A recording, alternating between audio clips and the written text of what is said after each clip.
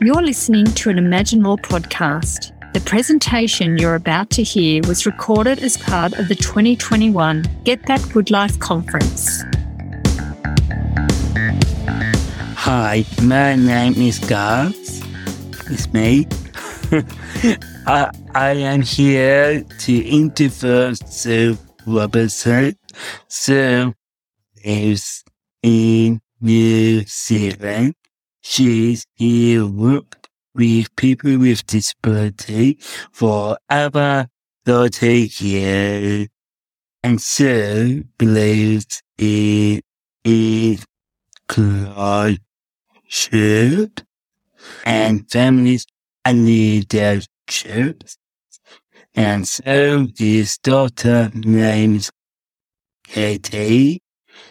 Today, Sue will tell us how Katie get her on home and her protection is called repairing for when we work on our push. I hope you enjoy listening to Sue. Welcome, Sue. It's so lovely to have you here, all the way from New Zealand, as Gus said. And we're just going to have a bit of a chat. So I'm really excited about this session. I think people will learn a lot from Katie's journey around moving into her own home and how you're preparing for when you fall off your perch. So I thought maybe we could start with you just sharing a bit about, take us back to those early years of Katie when she was young and, of course, when you were younger. Thanks, Jan. And I'm really hoping that Katie makes her first conference presentation sometime in the next hour, or at least an appearance, because we're in lockdown here in New Zealand and we're all working out of the same house. Neil and I sold our house. We had nowhere to live. And so we've had to come back and ask Katie if we can live in her house, which she has very generously shared. The early years, well, look, first of all, you're a captured audience, Australia. So I thought I'd start with a few words of wisdom for you. And there's a recurring theme throughout this interview with Jan, and that's this. I had a plan. My life has never gone according to the plan, and that's okay. And a friend of mine says she'd heard someone say this saying, look, everything I do today will take me somewhere tomorrow. And our family has a saying which is sort of slightly less wise, and it's this: when shit turns to custard. And if I've learned anything from this journey called life, it's really essential that to know where you're going, you must know where you've come from and what you don't ever want to go back to again. So, where did we come from? And where have the years gone? And the picture on the left is one of the last of our institutions to be closed in New Zealand. And at the time when Katie was diagnosed 30-odd years ago, the institutions were closing. And at the same time, all the special preschool centres were closing. And the New Zealand Education Act in 1989 was 3 years into the future. So I was a mum who had two beautiful children, one of whom had the right to an education. And it wasn't until Katie was 3 that she had the legal right to an education. And so my early years of parenting were really fighting for Katie's rights. And I learned very early on that I couldn't do that on my own, that it was always, Jan, going to take a team and a networking approach to keep focused on the goal. And I'd also say this, and it's only, some thinking that's come to me recently, that Katie was so lucky to be born into this period of disability history. She really was, because we had some choices. And I look at the ant, and for me, it represents the fragility of what it takes for some people to be part of their community. And it shows strength of character, which Katie has in spades. Fast forward 35 years, and it's 2021 now, and I have to admit, some of those years are a blur because it's taken more time than I could ever have imagined to put plans in place to secure Katie's future. And if I had any words of wisdom to share to parents out there at the beginning of their journey, look, keep your remnants, keep your entry ticket, keep your photos, keep your videos, because your story might become a blur and your family story is as important as anyone else's to tell. We'll want to hear your stories like you're hearing our family story and Katie's story here today. And I have to say it's been harder than I thought and time's gone faster than I imagined. So I talk a lot about falling off my perch. I would say there's not a moment of my day in the last 20 odd years where I haven't thought, Lordy, what would life be like if I was not around for Katie? It's on my mind. So falling off my perch is a euphemism for dying. And, it's around planning for the time when I'm no longer around. And I, like many families, generously shared our journey at seminars and in multiple ways. And we had a great starting point way back in those 80s when those institutions closed. And we talked about inclusion. We talked about what that meant. We fought for it. We believed in inclusive communities. And where we've ended up is not what we'd imagined. It's better than that. And not everything's turned out as we planned, but that's okay. And the other bit of learning we did on this journey is that the rest of the family, it wasn't all about me. There was a time when I thought it was, but actually the rest of the family are on this journey too. And their stories changed as they went through their teens, their 20s, and now they're into their 30s. And how they lived with their sister and experienced all of that changed with each decade. But it's only with insight that I realized how lucky they are, and they know how lucky they were. So what did we do? We got on with life. Living with autism didn't create the barriers because those were created by the systems, by policies, by processes and practices that actually still do create the complexities, the inequities, and energy-sapping experiences that make life unnecessarily complicated, especially those living with complex disorders. And by that, I mean for the person and their family. And so we emerged from some very challenging middle years, and at some point, we stopped focusing on Katie's autism and we started focusing on her gifts and her skills and her positive attributes. And we were always looking for more and for better. And we always had a strong agenda of what that could look like. We just called it ordinary. But it actually wasn't 20 years later that we realized Katie had her own agenda. Fancy that. And so she's now an adult making her own choices. She lives in her own home. She pays rent. She hires her own staff. She's an astute judge of character and who's right for her. And Katie's someone who has very little language with which to speak. So you might ask, well, how does she hire her staff? Well, they've got to be the right kind of person. I do all the back screening and all those checking and the first interviews. And then Katie does the second interview if they get that far. And her first criteria is she'll scan them up and down like an X-ray machine. And if they're not okay, they don't get through the front door. So that's that. And then if they get into the sunroom and she looks at them and walks away, there's something about them that's not right. And then she will, and I know what she's up to, she'll walk around behind the back of your neck and give them the sniff test. Go home with your partners and do this tonight. I don't know. But there's something about the back of your neck that determines if you're a good chook or not. And then if you pass the sniff test, then she might take you to her bedroom, which is really like you're almost hired. She's a really astute judge of character. And the other thing is she's in control of her own home, like who comes, when they come, what they're there for, and when they go. and she's in charge of training her own staff. She's really assertive. And by great judge of character, Jen, I have to say this, I thought she was until it dawned on me a few years ago that actually it really comes down to this. You are all listening to this, either marshmallows or you're not marshmallows. Marshmallows are people who will do your will and bidding. And therefore, you've got to be slightly soft and fluffy inside. And she can tell at a glance if you are a marshmallow or not. And if you're a marshmallow, you're hired.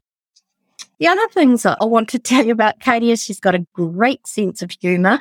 She's a really caring neighbour. She's an artist, photographer. She's a businesswoman. And she's been assertive all the way through.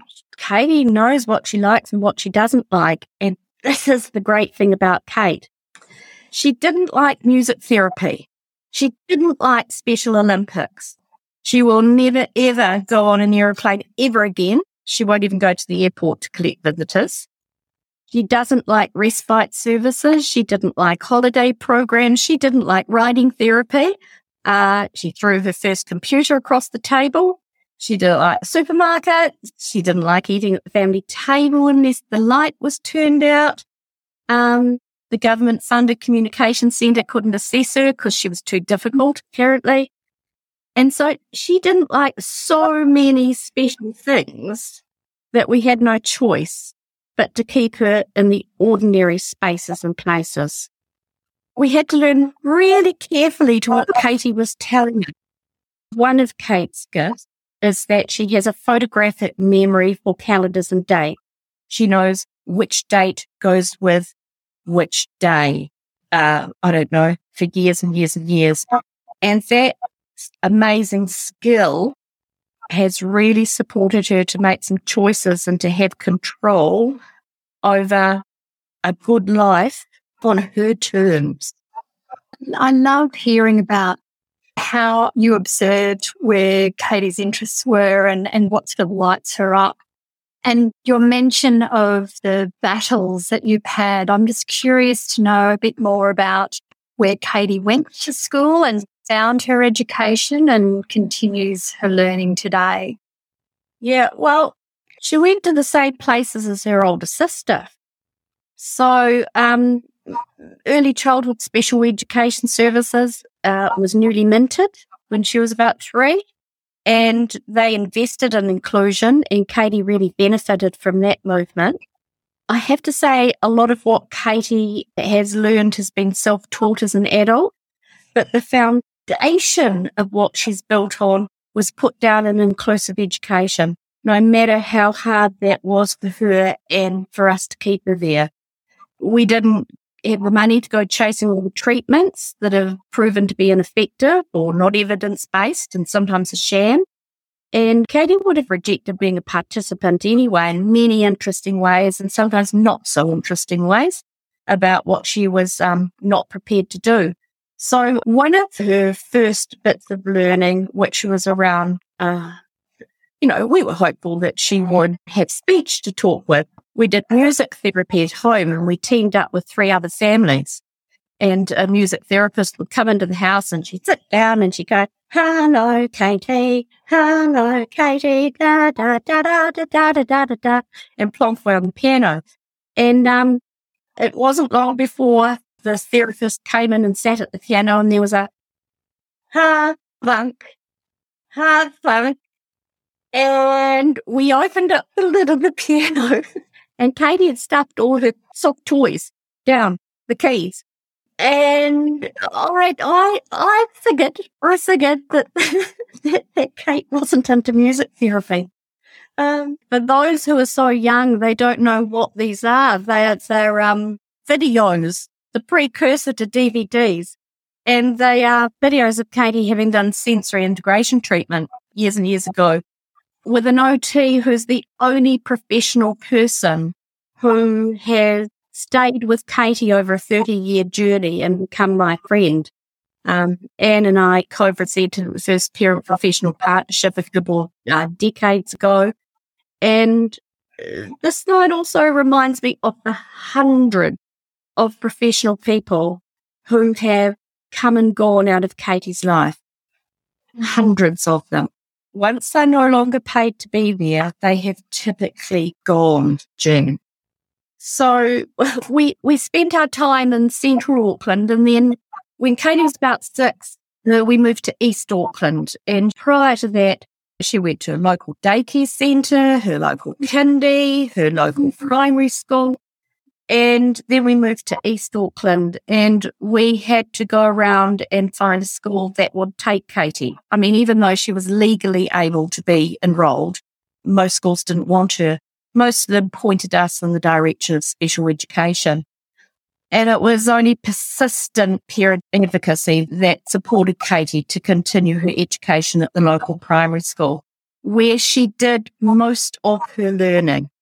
And then in New Zealand, moved on to an intermediate school, and then she made an unplanned exit from intermediate school, which left me with a near broken heart, because it was a choice then, when Katie was around 12, of her either ending her formal education, which is a sad indictment on our system, or carrying on in the special school system, which at least welcomed her and us. By then, I'd acquired a pretty fierce reputation as a parent advocate, although, curiously, professionals who I've met up with years later, and whose names I don't remember, actually speak quite respectfully of those times. Interesting. And Kate stayed at special school until she didn't. So I was working in the sector at that time, going around offering workshops on planning for the future and how important it was to have a vision. And overnight, our 17-year-old daughter decided she wasn't going back to school anymore. And in the course of a week, she went from 5 to 4 to 3 to 2 to 1 to 0, no more school. And she just refused to go. And then I found ourselves at home with no plans, very little vision, and a deeply distressed teenager. So that was an interesting period in our lives. When she finally left that school, she donated the Sue Robertson Art Award Cup to the most up-and-coming artist. For any of you thinking of doing art out there, think that through, because we've found ourselves over the last 17 years being invited back to the end of year ceremonies to present that cup. And Katie has declined that opportunity for 17 years in a row.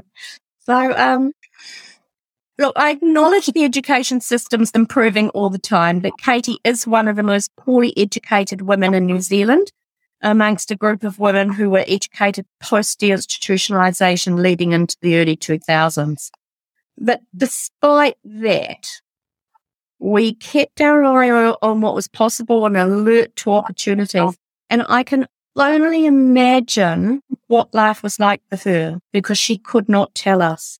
And at times she was a deeply unhappy, distressed person. And I just want to acknowledge Katie's courage during that time. Yeah, I think I can acknowledge a lot of our family members' courage and resilience, actually, with what they've got to put up with. So I'm just wondering, you've mentioned before to me around thinking in an ordinary way. So can you just sort of explain what you mean by that and how you go about getting the good life for Katie? But it's not rocket science. It's just ordinary life. It's the life paths that we all choose for ourselves. What I would encourage people to do is really look at the manifesto from the Inclusive Living Network from our friends in Ireland. I think they've nailed it. Like, I like word crafting, but this really gets it right. And I just want to read it to you. We believe our lives are better when we live in inclusive and diverse communities. When every member of our community is using ordinary places in their own community and is known by others using the same places, that it's warm and welcoming, that each person's known by name for their own uniqueness and for all the kinds of things that you do in your daily life, and by how they contribute, and what you stand for, that you won't let happen. Like, we will not tolerate exclusion. And we do celebrate the differences and diversities of each person. So what we did was really proactively support strong connections with friends and family and community. And I tell you, Jan, that was not easy, because when you look at this photo and Katie is there in video easy, probably choosing her 112th video of the Simpsons third series or the Addams Family, of which she has multiple copies and many others. Just her being there is something of a miracle, because when she decided she didn't want to be at school anymore, she actually came home and chose not to leave the house for another 5 years.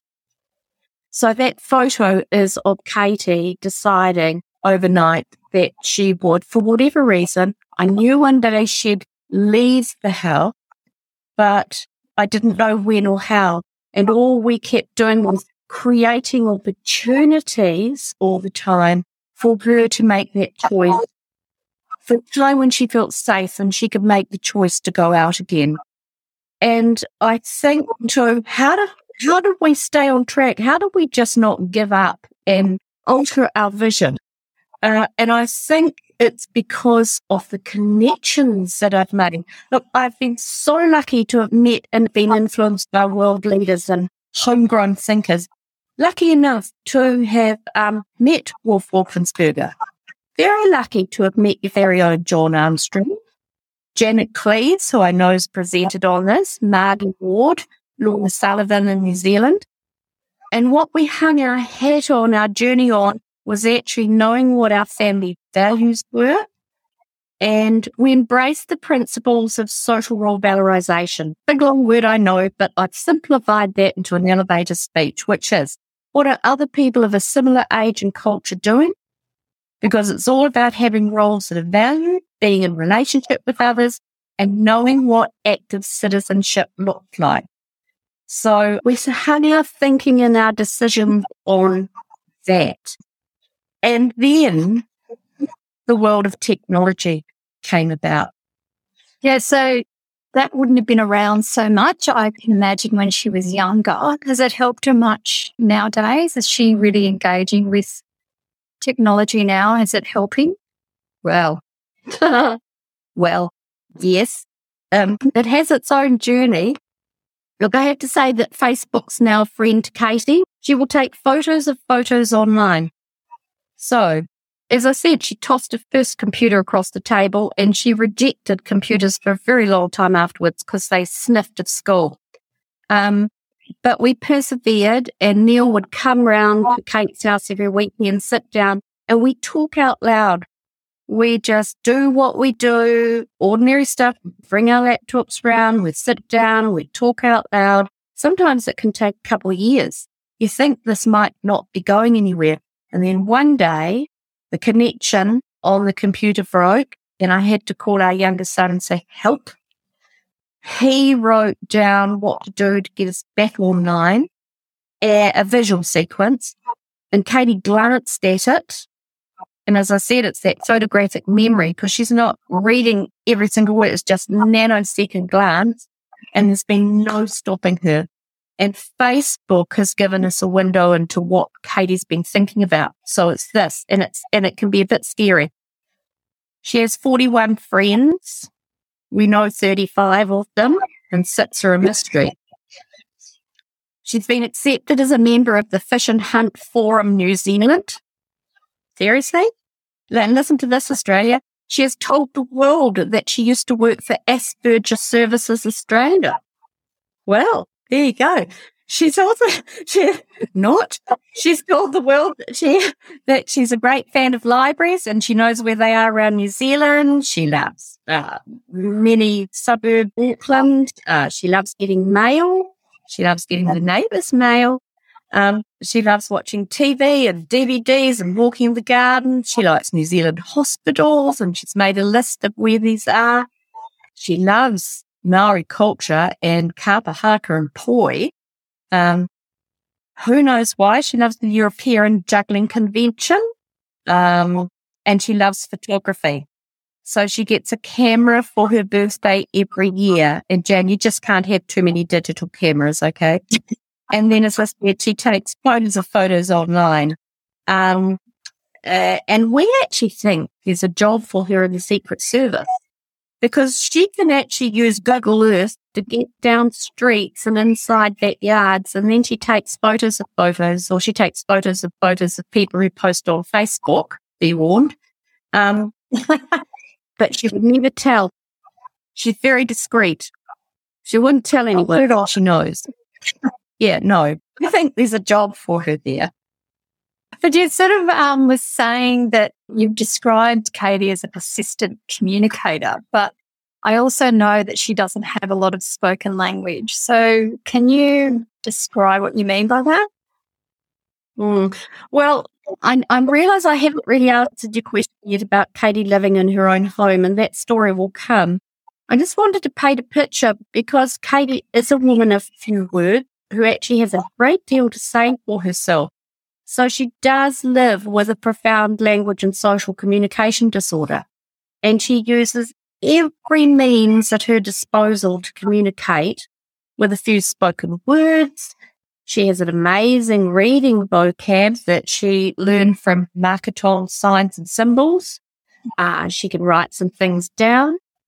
I think the best things we ever taught her were days of the week, months, numbers, colours, really simple emotions: hot, cold, sick, gone, yes and no. And she also uses communication in context. And I'm a really passionate believer in creating. She spent hours and hours and hours in language therapy trying to produce sound. But in fact, when we've created environments which support communication, that have given Katie choice and control and opportunity to show how capable and competent she is, then she is continually just surprising us with how much she knows. Because she's now living in a world, Jan, that actually there's some serious challenges in this modern world, because it's so reliant on communication and social exchange. I just want to take a moment here to talk to the parent advocates in the room, make a pitch for them, because in this world at the moment of self-advocates, I also want to say that your parent voice is really important in enabling and supporting your family member to make their choices and decisions, however they express their will and preference. And I would say to you, don't ever, ever give up. Be incredibly patient and be kind.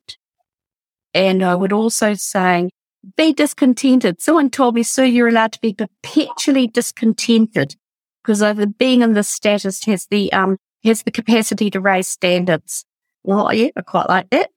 And the other thing is, know what your values are and what the key principles are that guide you. And set up the conditions for success and be alert for the unexpected opportunities. And I just want to finish this section by saying, look, there's a Persian quote that says, go wake up your luck. We haven't left luck to chance. We have spent years putting down the foundations in place to build a good life, not just for Katie, but for all of us. And that's involved having that strong vision, having a financial plan, and having a legal lens over all of that. So one of those opportunities was when I first met you. And yes, it was. And I remember that it's sort of embedded in my brain back in when I came over on an exchange and met you for the first time and met Katie for the first time. And after that story before, we were saying how she really, assesses whether people are good or not. I'm grateful to know that I wasn't kicked out when I came to visit Katie back in 2012. But yeah, that was an amazing experience for me to meet Kate, knowing she hadn't left the house for, was it 3 or 5 years, did you say? About 5 years by then. Yeah. So that was pretty daunting. Yeah. So I think because she hadn't, Jan, that then presented the challenge to us to say, well, look, how do you think inside out. So Katie wasn't going to go out to the world. How do we bring the world into Katie? Still based on roles and relationships. And so Katie's art's always been pivotal to bringing people into her life. So that cocktail evening took me way out of my comfort zone. And Katie hosted a few more art shows after that. We called them Artist in Residence. And so she knew that if people came to her door to look at her art, she knew how to host them through the rooms. And we built on that over the years. If we need electricians in, or we need plumbers in, or more recently, real estate agents in, they actually all get a tour of her art gallery throughout her house before they're allowed to attend to actually what they've really come to do. So it's worked for us. And we turned that art into wearable tees. So Katie had a wonderful butterfly painting, which we turned into wearable butterfly tees. Katie had a whole rack of wearable tees for a week on sale with a, pretty classy dress shop here in our local village. And Katie's tees have been worn all around the world by various people who've worn them. She didn't discriminate on size. So they were of all sizes, including a very masculine T-shirt with a little butterfly on the back that looked a bit like a tattoo. They went really quite well. And then we talked about Katie's business because Katie is an influencer. And Katie has influenced many other people to start up their own businesses. I don't think that's too bad for a woman who doesn't have many words to speak with. She's also been a fabulous neighbour to many people, and I'm just keeping an eye on the time, but I have to say, look, up to lockdown, she was looking after 32 neighbours by taking their rubbish bins and recycle bins out on collection day. That's 72 bins. Most of the neighbours over those years have been grateful. Some weren't. Some got together in driveways and sorted out their differences of opinion because Katie was going onto their property uninvited. And some thought that she was incredibly generous. What I learned from that was that actually I don't have to negotiate everything. Katie has learned to navigate how to be a good neighbour on her terms. And our other neighbours have taken care of their own business, which has been really interesting. So, Jan, the cocktail evening. Can I just say I wish Katie was my neighbour because we would love her to come put our bins out. But yeah, with the cocktail evening, was she living in her own home then, and where were you living then? We were living here. So what happened was essentially that Neil and I had run away from the family home with our youngest son. Katie was about 21, and really it was time for us to, life has to keep moving forward. So we ran away from home to a house just around the corner. And as Margie Ward put it, I still love this, within 2 minutes pajama driving distance of the family home. Because if we needed to get back to Kate, we had to real quick. And we left Katie living behind in the family home with her older sister. And her older sister had a friend who needed somewhere to live. So for a while, 3 women were living together and renting our family home. So that worked really well for a while. And that lass was an Australian as well. Katie got on better with her sister's friend than she did with the sister, by the way. But anyway, that's where they lived. And how that worked was we leveraged a mortgage, a second mortgage of our family home property. And I stayed working and paid half the mortgage, and the rent that Katie paid and the flatmates paid the other half of the mortgage. Neil and I worked to pay all Katie's additional living expenses, which were on top of hers, the government contribution. And Neil paid the mortgage on our other property. And I have to say to people living out there, we're not wealthy. We were pretty ordinary. I'm not saying that this is for everybody, but it was a decision that we made to do at the time. And Katie wasn't eligible for individualised funding at the time because there were lots of rules about it. It's since changed, and we now pay all her staff using individualised funding. But at the time, we got a provider in. And the other thing that occurred that I must mention is that Neil and I were not on the same page. I could see the opportunities that sat there with personalised, flexible funding. Neil was worried about the time when we wouldn't be around and how could we sustain those arrangements. And it wasn't till there was a fire at the property. Katie was fully supported regardless. And there was a fire at the property because she was not supervised at the time. And Neil realised that actually Katie was no safer being supported by a service than she was if we had employed our own people. And that liberated our decision to move forward to individualised funding, which happily had changed its rules at the time. So Kate's never been late in paying her rent. Really, really good. And she employs project managers who are charged with personal care support. So she accepts people coming and going when she has a measure of control over what they're there for and when they're going to leave. Their job is to support her to be a good neighbour, to support her to stay in contact with his family and friends, to support her to have more things to look forward to, and to bring people into her life. And so, things change. More recently, or last year, before lockdown, we were starting to move to her next small business, which is this urban chic, because Katie loves eating eggs. So you got to think of businesses that are authentic for someone. Katie loves eating eggs. What could we do with that? If she grew eggs in a small coop with 3 chickens, then she could give those eggs to her neighbours along with some parsley that she could grow in her veggie garden. And so we were starting to move towards that when COVID came along. We never got as far as getting the chookies. And the other thing we did when Katie was living in her own home was we had one simple rule.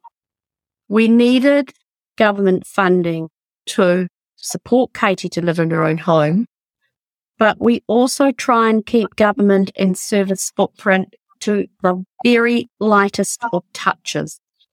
And so that's how we've always operated. I think that with hindsight, if Katie didn't have what was called a fairly strong, insistent personality that was written in her diagnostic letter, then we think she would have spent her life surrounded by, nothing wrong if this is your choice, right? But we think she would have spent her life surrounded by disabled people, being educated in the special, and living her life in a safe, special world, not like us.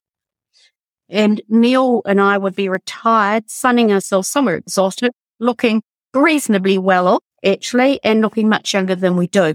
And I have to say at times that option looked really attractive. And I also have to say we're financially comfortable because we had a financial plan for this, and we should be after 8 collective years of the workforce paying our taxes. And one of the biggest challenges about telling Katie's story is the pushback from other parents who say, Sue Robertson, you're white, you're well-educated, you know the systems, you're wealthy. Katie is so much better or so much less impaired, than my child. And that's why my story won't ever look like Katie's story. And I have to say in my head, I used to say bollocks. And I'd launch into, the story about how we held 2 mortgages. We didn't have a life. We heavily subsidised Katie's living expenses. And we spent every second year with Katie providing supports for her. But I'm actually old. I'm feeling a bit old and a bit tired now. And I'm a little bit less tolerant as I hone towards retirement. So I tend to use my energy wisely. So I'm not here to tell anyone what they should do. It's up to you. All I can do is share our story and seek to influence. And for all of Katie's life, I've said we can never die. We had serious work to do to secure Katie's future. and I come back to vision. And as the saying goes, you've got to know where you're going. Otherwise, how will you know if you've got there? And I think another wise soul, I think it was Lorna, said to us, don't wait for the government to bring you the good life. You have got to do the thinking. You have got to make the plans and make the first moves. So this is Notion Street, and that's the bins. And if you were to measure the distance between each of the bins, I think you might find them exquisitely the same. I love the symmetry, the positive attributes that autism brings. I love that symmetry of the bins going up Katie Street. And we probably are running a bit short on time, Sue, but something I'd really love you to sort of talk about is just, I know before Katie lived by herself, the system thought she needed 2 people to support her. Yeah. And then the connection with neighbours. Well, yeah, the connection with the neighbours, because Kate sold her own home. So that's how I'll finish. Yeah, sure. So all those years ago, we bought the house and it was moving day. And I can clearly remember backing down the driveway, bawling my eyes out, howling my eyes out, going round to our house and then driving back the next morning. And for my sins, we were also being filmed for a TV program. Don't know why. I said yes to that, drove back up the driveway the next morning, knocked on the door because it was no longer our house. It was Katie's house. Waited to be let in, and then went and sat down with the support person and said, oh, well, how was Kate's first night? Well, Madam Robertson had got herself out of bed, had a shower, got herself dressed, organised a breakfast, and I'm on national television squawking, what do you mean, got a breakfast? She's never eaten breakfast in her life. And I think that's just an example, Jan, of what happens when you leave those spaces. Because Katie was someone who was described, and we used those words too. Katie's someone who needed 2-to-1 support 24 hours a day. And when she wasn't funded for that, what we learned was to manage those times. And so even today, she spends time on her own. We structured it so that when staff come, there is a half-hour gap between when they leave and when they come. So Katie's on her own for half-hour periods during the day. That's our safeguarding arrangement. And so we keep testing leaving her for longer periods where no one is in the house. And it is during those times when she has demonstrated how competent and capable she is. So she now preps all her own dinner, just about to have a heart attack one day. Clearly she can use the microwave. During COVID, she has demonstrated that she can cut her own hair. I would describe it at the moment as pixie and asymmetrical, her 4th COVID self-cut hairstyle. And we are now living with her. We've been now back living with her for 10 weeks. And if I can finish with this, I thought our aim was to make Katie happy. I can define what happiness is. Happiness is because Katie feels competent. She knows that she is absolutely contributing to the running of the house. She does all our washing. She preps her own dinner. She vacuums the house. She's so keen on washing. Sometimes we've been left with no clothes to wear because they're all in the washing machine. It's competency. Katie feeling competent and knowing she's contributed equals happiness. And that's been illuminating during this lockdown. Yeah, that's awesome. Katie's now been living, is it 13 years in her own home?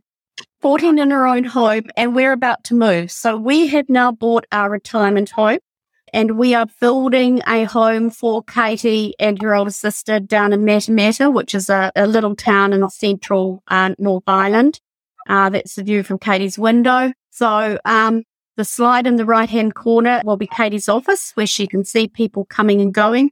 And Katie has sold our own family home because she has a great relationship with the neighbour next door.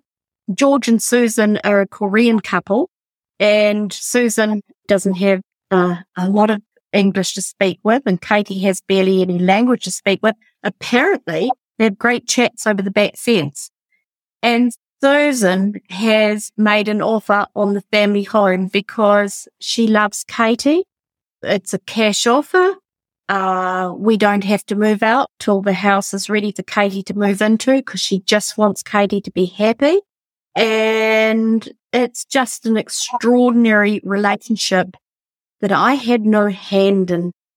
I had no hand in developing.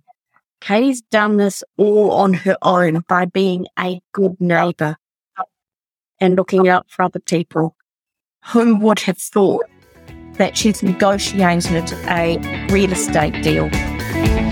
You've been listening to Imagine More podcast. If you enjoyed it, don't forget to review us and subscribe wherever you get your podcasts. And go to imaginemore.org.au for more great content.